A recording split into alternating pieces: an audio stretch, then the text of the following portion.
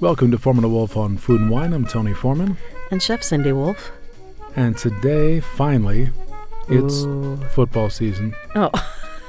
Well, you wanted to talk about fall food. What am I going to say? I thought you were going to say it's almost fall.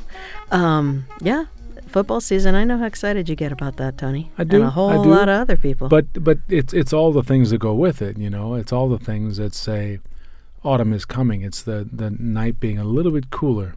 Mm-hmm. After a few moments of kind of like, you know what? This has been a little bit hotter today than I wanted it to, but you still have the sun. It's still nice and it's still warm. Mm-hmm. But then it cools off. It's cool in the morning, and that's nice. That's good. I like that. So, and then I have corduroys in my future. And I know how much you like that. Yeah. Are they going to be red? Purple? No. Mauve? Well, the purple is always possible. Let me use the word plum, Tony. In Baltimore, purple is much more possible. Yep. I want you to know, Tony, that I watched a football game on Sunday.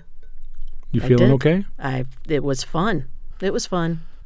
You know what I love about fall is the transition. I bet you're going to tell me. I am going to tell you the transition from summer to fall and how we change the way we cook as well as the products. Well, it's that moment of most it's so exciting. Harvest, I just like change. Oh, definitely. Yeah, because, and the whole beautiful aspect of having, the tomatoes, we may still have some, but they're going to, we know we're going to lose them very, very soon, even though it's nice and warm.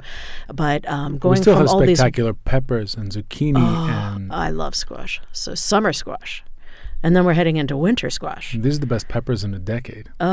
Everything's been so good this year, and it's so exciting and such a joy to work with all the product. And it's like the bounty. I mean, it's like so bountiful, so everything's so fantastic, but it's really nice to have just this fantastic growing season. And you're going from you can certainly still grill out, but maybe less of being concerned about heating up your stove in your kitchen because, it's hot outside and you don't want your house to get hot. Now you want your stove to heat up your kitchen as it starts to get cool at night. You can grill out, but you can have soup too. Yeah. And use that stove and turn on that fireplace, light a fire in the fireplace or whatever you have going in your home. But, it's such a cozy time of the year, and I just really look forward to it, and I'm super excited about it. And some, the mushrooms that are going to become available, that's going to be so exciting if we have porcinis. No, we just got nice chanterelles. Oh, yeah. We've been getting nice chanterelles for about a month, actually. And I love the buttons. The buttons are the little compact, little tiny mushrooms about the size of your thumb. And jouos. Oh, I love them. I mean, I like a big chanterelle, too, but I really like the little guys. I make a tart with... it's a sablé tart dough, and this actually, the idea for this came from one of my our favorite chefs in France, and it has a lot of egg and butter and Reggiano in the tart dough. Sablé means sand, and then that whole dish has a ton of chanterelles, and the little guys that are so, the caps are tight, compact, works so well for that dish, and they're just like, it's almost like you're eating fruit. It's just amazing. I love it. And if we see porcinis, that would be great. But whatever local mushrooms that you can forage for that are edible, that'll be exciting to find. And I made a dish with chanterelles yesterday that I really liked and I was proud of. Okay, what was it? I made a carbonara, traditional spaghetti carbonara. Yeah. In making the sauce for it, rendering off the guanciale, letting the garlic sweat a little bit as it cooled off, right? Mm-hmm. A little bit of cream in there. I'd roasted off some chanterelles separately. It just, for some reason, occurred to me that just the aroma, as much as I love, it was brunchy carbonara. Carbonara is a brunchy pasta. It is the brunchiest of pastas. Brunchy. It's basically bacon and egg pasta, right? Right, exactly. And cheese. Yeah, but let that cream begin to reduce with the guanciale. Add the roasted chanterelles to that cream, and the perfume and the color that goes into that. Mm-hmm. Unbelievable. Reduce it way down. When you add the pasta, add the eggs that you've mixed, Yeah, lots of fresh chive and Yeah, sounds good. That was. I mean, I love carbonara, but the aroma together of the guanciale and the garlic and the chanterelles, great stuff. That's really weird. So Weird? last night I made pasta like carbonara. That's just bizarre. Certainly did not have chanterelles to work with, but I made it for my family, and I just did cream and button mushrooms because that's what the grocery had, and regular bacon, not any special pork product, but just regular bacon. I browned off the bacon, used a little bit of that fat to saute the mushrooms, and a little bit of shallot. Added the cream, again, like you said, reduced it down, finished it. My niece had some Reggiano in the refrigerator, and I added an egg yolk right at the end and added the bacon back into it. And it was delicious. And we used rigatoni that she had in her cupboard. That's fun. So that's the homemade version, not the restaurant version. So it was fun, though, and we ate way too much of it, and it was really rich and delicious. Yeah, it is. And a lot of pepper. We put a lot of black pepper in. Well, it was for a brunch, so we had to do a brunchy pasta. Sure. Well, that's cool. One of the other things I think about right now too is oysters, because we're going to get into some really great oyster time, and I know how much we all enjoy raw oysters. I mean, it's obviously a beautiful, beautiful way to really get to enjoy them and to get to taste different types of oysters and see the difference in the salt level and just what the impact is of the waterways and how the different oysters taste differently. But I also like to cook them, and I was thinking about doing just sort of a traditional French thing with, again, a little bit of shallot sautéed in butter and add a little bit of the oyster liquor and reduce it down a touch and add cream and salt and pepper and add the oysters right at the very end and serve it in a little puff pastry shell. And I think that's such a fun little appetizer if you are having a dinner party, or you can make it, dinner easily, but just a little puff pastry shell. It loves the cream and all the flavor, and you really get to enjoy the taste of the oyster because there's really nothing competing with it in that dish. So that's kind of fun. It's funny. I think about oysters. First thing I start thinking of, it seems like, are carbohydrates. So, I was thinking of risotto that we have made before with prosecco in the risotto, and the oysters are cooked very gently at the end of the risotto. It's a pretty marvelous way to show it off. You kind of get the aroma of the oyster, but you also have perfume of the wine and of the arborio rice as well. That sounds pretty. What do you think is coming up soon in market? I mean, peppers keep going. I'm going to buy all of these marvelous sweet peppers that we can as long as we can. I mean, there's spicy ones too. What kinds? Mole is poblanos are mildly, really mildly spicy. Mm-hmm. I mean, their habaneros are they're spotless. Mm-hmm. They're really they're spectacular. Yeah, good. But the Italian bellhorn peppers that are so great to do for stuffed pepper variations. Yum. It's one of the other things we made. Ooh, all right, tell us about it. So the stuffing was ricotta, an egg, some breadcrumb from focaccia that was just dried out in the oven. Mm-hmm. Lots of fresh herbs, garlic chives, parsley, a little oregano, some basil, and a little bit of sweated shallot and sweated garlic, and then all mixed. The peppers, those bellhorn peppers, are so firm that you had to actually soften them a little bit first. So they went into the oven for maybe 3 minutes to just begin to make them kind of wilt a little bit. Did you rub them with oil and salt and pepper? Rub with oil and salt. Okay. And then just to get them to wilt a tiny little bit, and then stuff them with with that. I don't know. It's weird to say force meat, but you know what I mean. Right. And then roasted them. It actually was James' idea because we were trying to figure out what to put them on. He took some of these muffin, like silpat holders, so they would be up, facing up. Good. So that we'd lose no stuffing in the roasting of them. Cool. We did bell horns. We did little tiny yummies. They're like sweet orange peppers, the little guys, all stuffed the same way, and just served them with a simple tomato basil sauce. When they came out, holy smokes! That sounds good.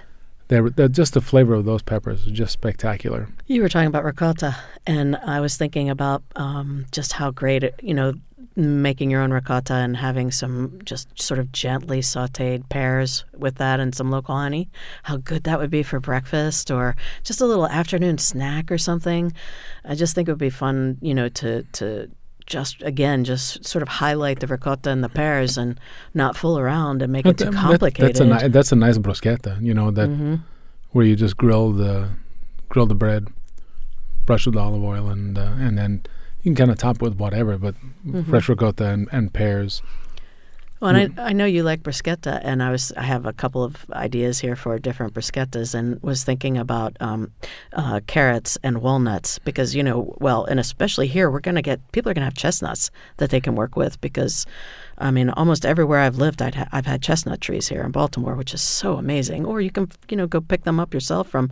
I mean, they're everywhere. How about the chestnuts as a paste with a little bit of like crispy little pieces of guanciale? Mm-hmm. Yeah. That guy. Yeah, and I was even thinking like a little carrot puree, just a little sort of fun, just sort of, again, maybe a little bit of curry in there, like Madras curry, which would be pretty, or cinnamon if you don't care for curry for some reason. And carrots love curry, though. They do, and, a little bit of, again, I would put a little honey in, maybe a touch of brown sugar, but, you're not making it sweet. Salt, pepper, maybe even a little cayenne, and just have this wonderful, like, puree and have a little bit of chestnut meat on there. Oh, I love them so much. They're so amazing. It's so exciting that you can just go pick them up and roast them and deal with them. You have to know what you're doing a little bit, but... Yeah, somewhere here in the next probably 3 weeks, we'll start seeing a few chestnuts at market. Okay. With some of the farmers, so I'll grab you some. All right, cool. Sounds good. The bruschetta we made yesterday, it's funny, the same food in two different places, or same ideas, two different places. Yep. Bruschetta from yesterday, I got these tiny little baby shallots, and we roasted them in their jackets, squeezed them out, and basically rub them, season them, and rub them like a paste on the bruschetta, on the bread. Okay. Right. And had grilled Honeycrisp apple, a slice of that. Oh, they're so good this year. On top of that. Okay. A little bit of crunchy salt. Right. A little bit of shallot, crunchy sea Honeycrisp salt. apple, crunchy salt. A little bit of crunchy salt and a drop of 50-year balsamico. All right, then. Okay. I think that sounds good. What kind of bread did you use? The day-old baguette. Baguette, okay. Yeah, simple. Then the other bruschetta I had in my mind, if you can get porcinis, is because again they're so incredible and rich and gorgeous. If you slice them thin, they're going to go a long way, and rub them with a good olive oil, salt, and pepper, and they make perfect grill marks. So grill them on both sides to cook them through, and then they're just going to be gorgeous on a piece of long bruschetta, like a long baguette or whatever kind of bread you have that you like. I would use something relatively neutral and rustic, and then just a little bit of gently sautéed garlic and leeks underneath. So that's first, kind of as you were just saying with the shallot. Just you've cooked it so long that it becomes almost like a paste. You kind of smear it. Yeah. Okay, there we go. And so the garlic and shallot on there. Don't overdo the garlic because you can, everything has to be in balance with cooking. And then to me, a little bit of fresh thyme or fresh rosemary on top of there, just a little rub it and, kind of rub it in your hand and let it fall onto the bruschetta. That would be fun. Oh, I could eat that. Now right you make now. me think about porcinis. What about an apple and endive salad with warm porcini vinaigrette? That sounds good. Apple and endives. Yes. That's yeah. Have not done that, so but now, I think I need to do that. So if you would chop the porcinis, saute them, chop them, maybe a little bit of herbs. Make something like a little bit of a duxelle, and then just save half to grill to garnish the salad. Okay. And just red wine vinegar. Yes. It doesn't need to be something that comes off sweet. And I can't but wait the sweet and the bitter of the apple and the endive. It's always fun. And maybe put a little bit of Dijon mustard in that vinaigrette. Yeah, I can't wait to talk about cider. Well, how about we take a short break? You drink about 4 glasses of cider. And we'll come right back on Foreman and Wolf on Food and Wine on WYPR.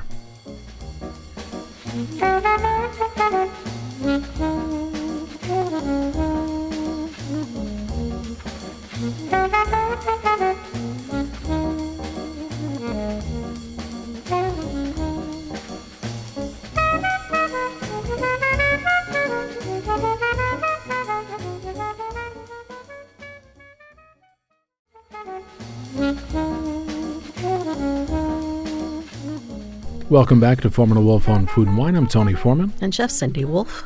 And we're talking about autumn cooking. We talked for a minute about football just to make me happy. and both kinds of football make me happy. The global stuff as well as the local stuff. Sure. But autumn food makes me really happy. And we were talking about, in the last segment, you were talking for a second about chestnuts. It reminded me of having a chestnut-filled pasta one time with a sauce that was a cream sauce with like a really strong goat cheese in it that was great. Chestnuts people can find around here. They sure can. And but how do you deal with, you have to have some good gloves, heavy-duty gloves, because they're all prickly on the outside. It's just a whole bunch of thorns on the outside. But what happens naturally is they pop open. But you still have to get the beautiful brown chestnut out of the center of that prickly thing. Boy, they're well protected from the squirrels and everything, because until they pop open, nobody's getting at those things, I don't think. Anyway, so once they fall from the tree, and the taller the tree, the further they fall, the more likely it is they pop open. And so gather them. I have had times where I've gathered them. When I had my farm, I had my entire entrance to my farm was lined with chestnut trees, which was, what a gift that was. And one year I had a lot of little worms in there, so that was a big disappointment because it was a lot of gathering and work to get them out. No one wants wormy chestnuts. No, they're gross. That's pretty horrifying to me. But otherwise, I've done really well and with them. And you just pull the chestnut out, and then there actually is a chestnut knife, and it's got it looks like a little beak, and you can buy them in cooking stores and or online for sure. And you just mark the end of the chestnut with an X. And what that does is when you go to roast them and you just put them, one layer thick on a sheet pan. You remove them from all the spikes, right? Yeah, you discard the spiky thing. And so then you have there's an interior, sort of like garment bag, right? And then inside that is the flesh of the chestnut. Yeah, it's the brown. It's what you expect a chestnut to look like is what's inside. It's the thing on the outside that's you wouldn't expect if you'd never seen a chestnut off a tree. So there are two layers is what I'm saying. Yeah. And sometimes they even fall out of that prickly thing when they fall onto the ground, so you can just gather the chestnuts, but it just depends. It also probably depends on how ripe they are when they fall. But anyway, so then you can, after you've marked them a little bit, scored them on the end, I like to rub them with a little bit of a neutral oil. You don't have to. You can do it without oil, but I would use corn oil or canola oil and just rub them lightly. And 350-degree oven. It depends on the chestnuts. It depends on how ripe they are, how fresh they are. If you did just get them off the tree, I would say about 20 minutes. You don't want to cook them too long because you'll actually brown them too much, or cook them, make them too hard. But if you brown them a lot, you change their flavor a lot. Yeah, and when they're fresh, they're tender. When they're hard, when they're older, they're hard. They can become like rocks, quite frankly. I've had a purveyor try and send those to me when they were that old, and I'm like, you can't work with that. So I'm sure you were very charming to that purveyor. I was. And then you remove the outer shell. And which is some work. Everything about this is work, but it's so worth it. And they're inherently sweet, and they're very starchy. And I don't know if that's the right term, but as a chef, I think of them as being very I agree starchy. With that. One of the traditional German accompaniment for venison is always like chestnut puree, and you see that in the east of France as well. And there isn't a starch on the plate. No, because the chestnuts serve as it acts as it. Right. There's usually some condiment or some sauce, and then you don't think of nuts as being starchy, but think these think about how cashews are in your mouth. It's the same kind of a sensation. So once you've roasted them, let them cool down a little bit, then you can pop them out of the shell, and then you can begin to work with them. And to do that kind of puree that you're talking about, I would probably do a little bit of very, very gently cooked onion, shallot. If you like the flavor of garlic, maybe a tiny bit. I wouldn't put garlic in, but you certainly could if you enjoy that. But I would cook all of that. I think again we're coming back to this paste that we keep talking about with this onion product, which is probably a little unusual for people to think about. But cook it gently, a small dice, let it kind of just, mush, as you said, and caramelize a tiny bit in butter. I did not say mush. Yes, you did. Oh, you said schmear. Yeah. And then Come on now. add the chestnuts and let them cook with either a little bit of stock and cream, or you could use milk or half and half, but I would use cream. And You're talking about a small quantity of dairy. yeah, and you're just kind of, working them until they become tender, and you can salt and pepper them. You could add a tiny bit of sugar if you so chose, but I wouldn't. You could add cognac or brandy, or I'm sure you can come up with some sort of a little salt and pepper, and then let them just become tender, and then you can either puree them in a blender with a little bit of milk if they're too thick, or stock, or water. And because then you're going to have the pure flavor of the chestnut if you don't add the stock, and then you can serve that as a chestnut puree, like you said, with roast beef or roasted pork, which would be incredible. You could serve it with duck, anything. Honestly, it's going to probably go with pretty much any meat. I probably wouldn't serve it with lamb. No, it doesn't feel like the right kind of thing for lamb. Yeah, lamb or goat, no. Yeah, pork for sure. Pigeon. Definitely game birds, all game birds. And I wanted to talk about pheasant before we're done, because I think pheasant is a fascinating, we should talk a little bit about game birds, because this is the time of the year where people hunt and things become more They want all those chestnuts and mushrooms that are out there. Yeah, but magre and chestnuts, pheasant and chestnuts is so beautiful and so traditionally done in France. And then if you want to make soup, just add more product. I would not add anything other than chestnuts and cream and stock and salt and pepper. And then that's when you're going to find out how starchy they are, because when you go to put those in the blender, it's going to seize up on you if you don't have enough dairy product. You do need a lot of dairy product when you I don't know what the ratio stock is. Stock as well? Well, the good thing about the stock is that it keeps it all from being way too rich and thick. So, I would say probably 75% cream to 25% stock. And I've never measured it, but I would guess maybe an eighth of a cup of chestnuts to a cup of dairy product, or a cup of liquid total. Chestnut soup is the first thing I've heard this year that I was like, oh, Thanksgiving will get here. Oh, I know. And the other thing with that is you could do a Madeira or a sherry in there too, rather than cognac or brandy, which would be so gorgeous, especially if you're doing a soup. I would use a drier Madeira, like a Cercial. Oh, yeah. It would be so pretty. It's like adding, in a good way, it's like adding perfume to the chestnuts. Well, Madeira especially. It's about as aromatic as you're going. So pretty. Well, and Madeira loves mushrooms too. So if you wanted to make soup with mushrooms, then you've already got the Madeira in the house. You're ready to go with your mushroom soup too. I mean, I can do a lot with Madeira. That sounds like an item from Martha Washington's cookbook. Probably is. Book of Receipts, right? I have that cookbook. I've had it for many, many years. I love that cookbook. And you can buy that cookbook, Martha Washington's Cookery. It's incredible. I mean, there's a lot of history in there. Those old cookbooks teach you how to make soap.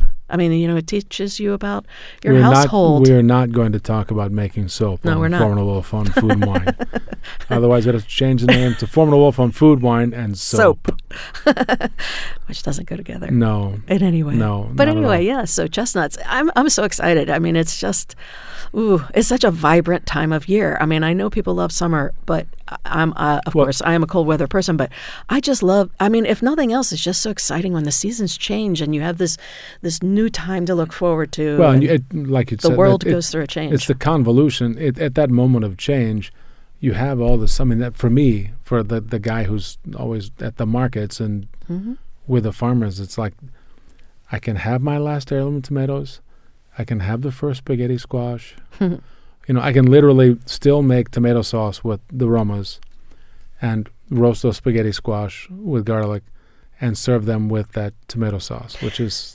Yeah, like there is like a 2-week period where you can do that. You get in a good year, the best of all worlds. Yeah. Well, because one of the things I had written down was a roasted autumn tomato bisque.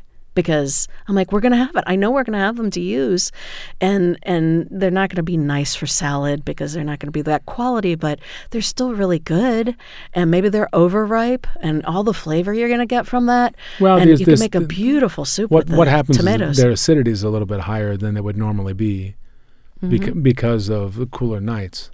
I mean, that's from this moment on. Once you're in the middle of September. Even with Indian summer, if you get that, let's say, first week of October or something, you're still going to have the cooler nights. You may bounce up to 95, but you're still going to be below 70 at night. It's the warm nights that makes those heirlooms that are really sweet, the German Stripers and the Cherokees and the brandy wines especially, really voluptuous and sweet in the midsummer. That when that happens that first week or two of August. But they're definitely different now. When I make tomato bisque, it's really quite simple. It's just onions and shallots sautéed in butter until it's nice and tender, and then I add the tomatoes, all their juice, all their skin. They're washed, of course, and I chop them a little bit, but just let it cook down, and then you can decide, do you want it? I like to add saffron. That may be unusual. You could add basil, to the pot once you add the cream, if you're going to add cream to it. Or you could go the olive oil route and add a little stock and not have any, don't call it a bisque, just a tomato soup, and do something more wine, a little bit of red wine, a little bit of olive oil, a little bit of stock or water and herbs. I mean, there's so many different ways to make a pureed tomato soup that can be really beautiful. And if you want to go the route of the cream, don't go too far, because, it's really the cream, the tomato, the onions, the shallot, and maybe basil or some sort of herb. I'd like to slide into that vegetable beginning of that is fennel. Yeah. A little fennel with the onion, probably like equal portions. It just changes the aromatics a little bit. And I think people are scared of fennel. In my experience as a chef, if I put dishes on with fennel, they don't always sell. And that's also, I've been cooking, we've both been doing this a long time now. It's a terrifying vegetable. But people's thought process has changed so much since I started cooking, 35 years ago, how they feel about vegetables. And so it's viable for you to suggest, put some fennel in there, because I think people will do it now. Whereas if you even said that 10 years ago, people would be like, I'm not putting fennel in my tomato soup. I would tell you, if you wanted things not to sell, like in order to try to make the menu mix work on a restaurant menu, to slow down the sales of something that's like overtaxing a cook, we'll change the garnish to having eggplant, right? Oh, definitely. And people are like, Yeah, or beans. It used to be beans. Eggplant, beans, the kale that everyone wants to eat. They used to hate. Yeah, they used to hate. They just, if you 10 years ago you put kale on something, that wouldn't never have. 20 years ago, they burn your restaurant down. I have to say that about pretty much any green, like greens. There wasn't cream spinach. Ooh. Exactly. Oh my gosh. No, we've come a long way in this country. Like 20 years ago, I'd show up with all this stuff from the market, and you're like, yeah, we're going to have a hard time selling that. I'll work with it because I'm excited. Yeah. But yeah, it's interesting. We've seen things change a lot over the years. That's good, though. That's really positive. I think also one of the other things about, I said I was excited to talk about cider. Well, first of all, I want to ask you, what is hard cider? Because I don't really understand that. What's the difference between cider and hard cider? Cider is for everyone. Hard cider is for grown-ups. That's what we say in my house. Okay, how does it get alcohol in it? Fermentation. Okay. There's natural sugar. Mm-hmm. Some of the sugar is converted to alcohol. That's all. Okay. The very serious ciders that either made in the States or made in France or anywhere that apples grow, that are made from very different apples than what's on your table. Okay. But that's a big interest right now, and the alcohol is not that strong. Mm-hmm. What is it? They are very refreshing. It varies. Similar to beer. Okay. All right. Well, that's good. Then can run from like 4 to like 9%. Mm-hmm. I've not seen it past that, but I'm sure that it's possible. That just means less sugar, so it's less sweet. It has more punch to it, but sweet is some of the point, I think. Mm-hmm. I don't know. It's very interesting that you see that. Normandy is the most famous place in the world for making hard cider, and they actually even age some of them a little bit, and they become more interesting with a little bit of time. So what I like is is cider, obviously without the alcohol in it, and it's one of my favorite sauces that I make in the fall. I reduce a gallon of cider down with 2 cinnamon sticks, 4 pieces of star anise. I usually do the juice of maybe 3 or 4 oranges just to give it a little bit of that pretty citrus, and call it a day right there. I mean, you can add other things if you want, but those are the things that I like to add and reduce it down pretty far. And then I will add that to chicken and veal stock reduction. So it's actually perfuming the stock reduction sauce and serve that with pork. Oh my gosh. I mean, and then you can do whatever you want. You can do you have like the acidity that keeps it nice and it's fresh. so good. And you could serve, a winter squash gratin with that, and it would be really good with the squash as well if you didn't get too complicated with the gratin, or you could do sweet potatoes, which is another thing that's great this time of the year. Yeah, I just saw the first white sweet potatoes. Yeah, that's super exciting. The little guys. Those so are really maybe good. some mashed sweet potatoes with that cider reduction and pork, or you could dice the sweet potatoes and toss them with a little bit of the cider and maybe butter and brown sugar, or you could just do a little cream. I have to tell you, my favorite apple cider anything is apple cider ice cream. I make apple cider ice cream. I know. It's really good. That's funny. I forgot I make that. First person that I haven't made that in a while. First person that I ever had it from was Osmin Guillen. Oh, Osmin. And he when he reduced his cider for the ice cream, because he would ribbon it in. Mm-hmm. Oh, yeah. He would ribbon it in. He would reduce it and finish reducing it with a little brown sugar. Yeah, so you'd get streaks of it in your ice cream rather exactly. than So it's basically like a cider caramel in the ice cream. That's really heavily reduced. Yeah, you bring it down far when you do that. That's good. Really good. So we'll take another quick break and let Cindy have a little more cider, and we'll come back. We'll talk a little more about autumn food, maybe a few autumn wines, and get into a chef's challenge. All of that and more on Foreman and Wolf on Food and Wine.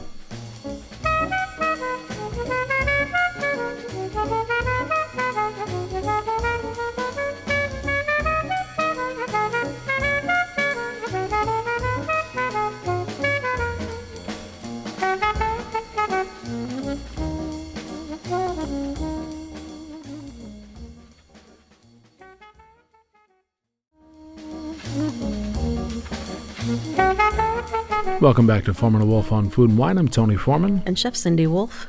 And we're talking autumn food. Mm-hmm. And Cindy, have you had enough cider yet? No, because I was thinking about for the menu. Oh, bad news. Oh, what? The orchard that we work with the most, they're not making pear cider this year. Don't say that. Yeah. Apple cider. Pear cider. They're not making it? They're making apple cider, but they're not making their pear cider. Okay, well, all right. My 5-year-old's favorite substance in the entire world is that fresh pear cider. Okay. Well, on another note, so I was thinking that we could braise a pork shoulder and feed a lot of people inexpensively. And I think it would be so good to add cider to that. Braising cider in stock. Oh my gosh. Yeah. And so I was thinking, using the cider, you brown the pieces. One of the things about doing a pork butt is you don't have to brown it actually that much, or pork shoulder, and cut it into kind of good sized pieces, like 2x4 or whatever, and season it a little bit. I think it would be nice to do a little bit of cayenne, black pepper, salt on the outside of the meat, and just sort of brown it a little bit, and a little bit of cumin. And brown it a little bit, and then add, deglaze with the cider. Add chicken and veal stock, or if you have pork stock, add that to cover probably by about 2 inches.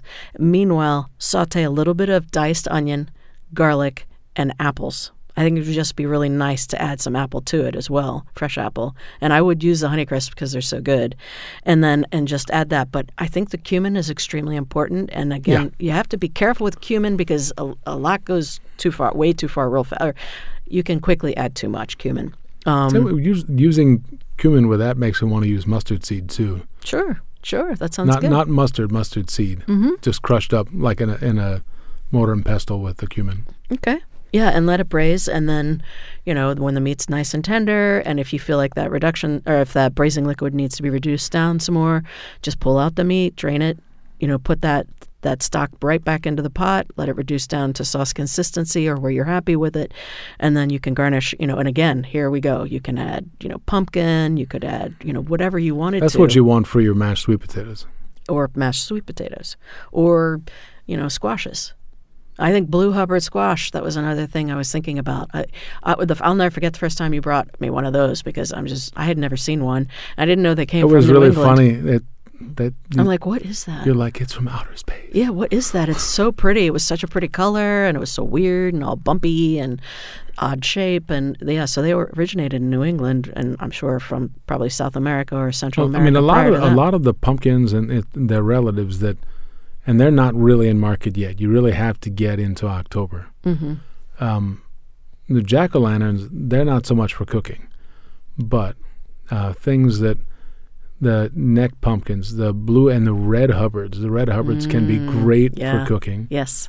You want to look for those guys, and they're for making pies, for making purees. Butternut squash, that's easy, but it's a different flavor for sure. Mm-hmm. There are these giant banana pumpkins or banana squash that they can be huge. I mean, I bought one before that was 120 pounds. They have unbelievable flavor, and that Mario from Mexico, his favorite by far, the man of 1,000 squashes. That is his favorite. Sure. We made ice cream with that before. Most likely part of his heritage. Yeah, no question. Yeah. And then the other thing I was thinking about is ground meat is another great way to feed a lot of people inexpensively. It's accessible. And with some of the mushrooms that may be coming in, you could either do a dish with sort of like kebab, Middle Eastern cooking, where you would mix the ground meat with 1 egg per pound of meat and a little bit of saffron and some, whatever spices you like. A little bit of sumac is nice in there, or saffron, salt and pepper. You can add a little bit of breadcrumb, or you can go in a totally different direction and maybe make it more Italian or more Southern American, and make these sort of long loaves, a little bit like meatloaf, and then you put them on the spear, yeah, with whatever else you want to put on there, right, and grill it. Oh, so good. You just have to be aware about cooking time on those kinds of things. Yeah, don't overcook it. Well, and if you put other things on there with it, it better not be something that needs 2 minutes cooking time when your meat needs 8 minutes cooking time. Yeah, I would do the vegetables straight on the grill and let the meat be on the kebab. Yeah, and just let it be the meat. That way you don't have that problem at all. So what fall wine? Well, it's funny. I think wine, but also it's my interest in spirits changed a little bit. Okay. One of the things that they're more and more high quality, that I love cognac, and it's really contemplative and nice to have after a meal, and it always smells a bit, especially the great ones, like you just walked in the greatest pastry shop in the world. And it's interesting that you feel that. I'm not sure other people would. But you're right on with it, of course. That's cool. That's the most pleasant way you ever told me that people will disagree with me. But some of the excellent rum from Venezuela or Guyana can be that way also, which only makes sense since they're made from sugar cane. Well, sometimes the molasses of sugar cane, but usually directly from the sugar cane. And Armagnac, the much lesser known brandy from southwest France, is always a little bit wilder. It's a little bit more savory.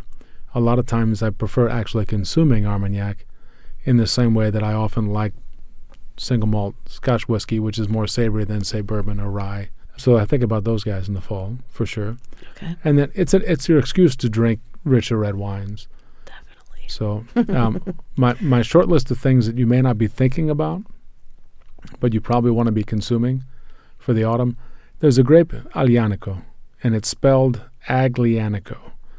Aglianico is a grape from the south of Italy that you would guess from the roots of it that it comes from the word for Hellenic. It's a grape that came via the Phoenicians through Greece about 3,300 years ago to the south of Italy. Did not do well in Sicily. Does really well in Campania in particular, in different parts of Campania. And there are a couple of districts that are really famous for it. Tarazi is one, which is sort of the heart of an area called Irpinia. And then there's a volcano that looks like it, the name of it's spelled vulture. Voltere. Aglianico del Voltere is what I'm going to tell people to watch out for. The quality of winemaking in that particular small district is in Basilicata. It's just south of Campania. The foothills of that mountain and that old volcano, it is capable of growing amazing Aglianico. It's not as tannic as what you find in Tarazi. It's more attractive and food flexible, but it's still rich. I mean, it has all the. It's what Petit Syrah wishes it could be when it grew up, when it's made really well. Meaning there's great fruit and there's great power, and there's a big presence, but it's actually really complex, and the wine is fresh, and attractive to a lot of different food. So that's sort of that's my pitch for. Look for that. Really good. For Aglianico in particular. Okay. Any producers that we should think about? This is a long name. Musto, Musto, Carmelitano, Carmelitano. It's a brother and sister, and they really jumped up with what they do. Okay, good. They have an entry-level wine as well as fancier ones that are super good. Okay. So, but you know what it's time for? Yes. Besides a little Aglianico and a lot of cider, it's time for you to face the truth. Oh, all right. Okay. And deal with my handwriting. Oh, you gave me chanterelle mushrooms, Tuscan kale, honeycrisp apples, onion, shallot, garlic, cherry bomb peppers. I love those. Boom. Cherry tomatoes, spaghetti squash. Say it. Eggs, durum flour. That. Eggs, durum flour, spice rack, walnuts, whole chicken. Whole chicken. Fun. Okay. Drop the whole chicken on you at the end there. I like that. Baker's dozen of ingredients. Okay, spaghetti squash, cut in half. Well, wash it first, cut it in half. Have fun with that because you need a sharp, heavy-duty knife because they are hard to cut through. Onto a sheet pan, about 1/4 inch of water, 350-degree oven. Roast the spaghetti squash until it comes out like spaghetti out of the shell. It's really, really incredible. So that... onion, shallot, garlic. I'm going to gently saute a small dice of all three of those in butter. Obviously, you want me to make flour. Pasta. You've given me eggs and durum flour. So you don't have to make it. I'm happy to. So make pasta with the eggs and the durum flour. And what am I going to add to that? Nothing. So just a straight dough. And I like fettuccine with this. So fettuccine, which I'm going to actually toss in the pan with the spaghetti squash and all that wonderful onion, shallot, and garlic. I'm going to add a little bit of cinnamon to it from the spice rack. I'm going to roast the walnuts until they're just, golden brown and really pretty smelling in the oven. Crack those a little bit and add that to that pan with that pasta. Add the cherry tomatoes. I'll toss them in a little bit of olive oil, salt, and pepper. Add those to the pasta at the very end. The cherry bombs, I've got to have a salad with the Tuscan kale, the honeycrisp apple, and the cherry bombs. I love that so much. And actually, I could also garnish that pasta with little chanterelles, or I could garnish the salad with the chanterelles. And the chicken is roasting in the oven while all of this is going on. I've got butter under the skin, salt and pepper. You've not given me... Well, I have a little bit of onion, shallot, and garlic also in the cavity of the chicken while it roasts. And actually, I may take a little bit of that Tuscan kale and saute it in the fat from that chicken pan and add chanterelles to it. I'm going to go in a different direction there. That sounds good. Yeah, that would be fun. And then with the guanciale. Chicken fat is underrated for flavor, for sure. That's it. All right, your turn, Tony. You know what you essentially did when you made that the fettuccine? Mm-hmm. You did a relatively traditional preparation with the spaghetti squash, the cinnamon, and the oh really? I didn't know and that. The walnuts from the Valtellina in the cool. north of Italy. Okay. Except the shape that they would use is mal tagliata, which is basically, it means badly cut.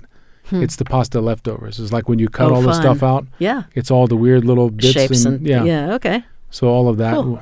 I like that. So the spaghetti squash acts like the pasta. Exactly. That's and then cool. the pasta is actually like a garnish. Spaghetti squash is the best. Love it. Yeah, that's just, it's funny. You unknowingly did a traditional dish. Yeah. Look at you. Butternut squash and pumpkin. What am I going to do? What am I going to do? I'm going to put one inside the other? Garlic, shallot, onion, and spices. Cream butter. Pork loin chops, bone in. Thank you for that. Flour, sugar. Brussels sprouts, beets. Chicken and veal stock. Carrots, olive oil, vinegars, citrus. I mean, the thing I want to do is I want to take the pork chops and I want to pound them and I want to make a Milanese with the pork chops. I've been wanting to do that for a while. And I'm going to put some a little mustard seed, a little cumin, like we were just talking about. And if there are, is there garlic here somewhere? No. I gave you. Didn't I give you onion, shallot, garlic? You did. I'm going to actually oven dry and grind and dry a little bit of that garlic and put that in the spice rub on the pork chops and then bread them nicely and then fry them in the pan. I don't know. You got me on the squash and the pumpkin. I'm going to be efficient. And apparently. Yeah.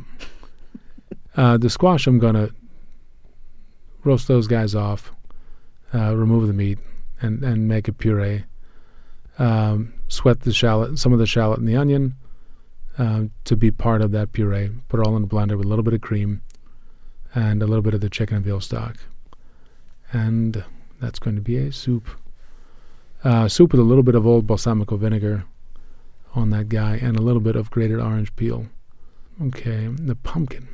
I don't know what to do with your pumpkin. You already just carve the same menu. Carve it and put a candle in it. Okay, and look at I'll carve it and I'll put a candle in it. Did you do anything with the Brussels sprouts? No, I didn't think so. You can't carve those and put a pumpkin. No, what I want to do with the them. Brussels sprouts is poach them in some cider that I don't have. That's not fair. With some onion. You can't do that. I'm going to borrow some. Oh, for you got sake. some. From me, yeah. Yeah, I'm going to poach the Brussels sprouts in the cider.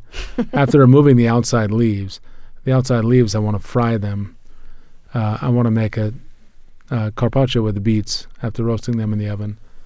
Rub with a little bit of sugar, olive oil, salt in their jackets. Cool them, slice them super thin, lay them out on the plate.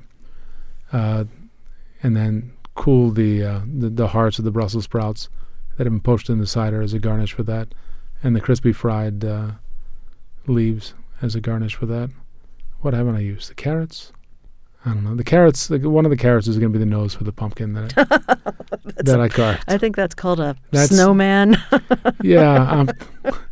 Well, you gave me squash and pumpkins. All right. I think that's a fail, Tony. That's my feeling on that. That's a fail? Mm-hmm. Yeah. You take the pumpkin. Well, I don't use butter on everything. Well, that's not the problem. I think it was the pumpkin, the squash, and the carrots, which don't seem that difficult to work with to me. Maybe I don't like orange vegetables. It's not where I was going with that. Oh, that's all we have time for. That was fun. Yeah, we're obviously both just excited about love it. Food love for the this fall. Time of the year. If you missed and want to download this program or any other, please go to the WIPR website, WIPR.org. You can find the Foreman Wolf page and download this or any other episode. If you want to email us, contact us foremanwolf@WIPR.org. If you want to contact us on social media, you can follow me on Instagram as Chef Wolf or on Facebook as Chef Cindy Wolf. Instagram for me is The Real Tony Foreman. Thanks so much for listening. Happy Sunday.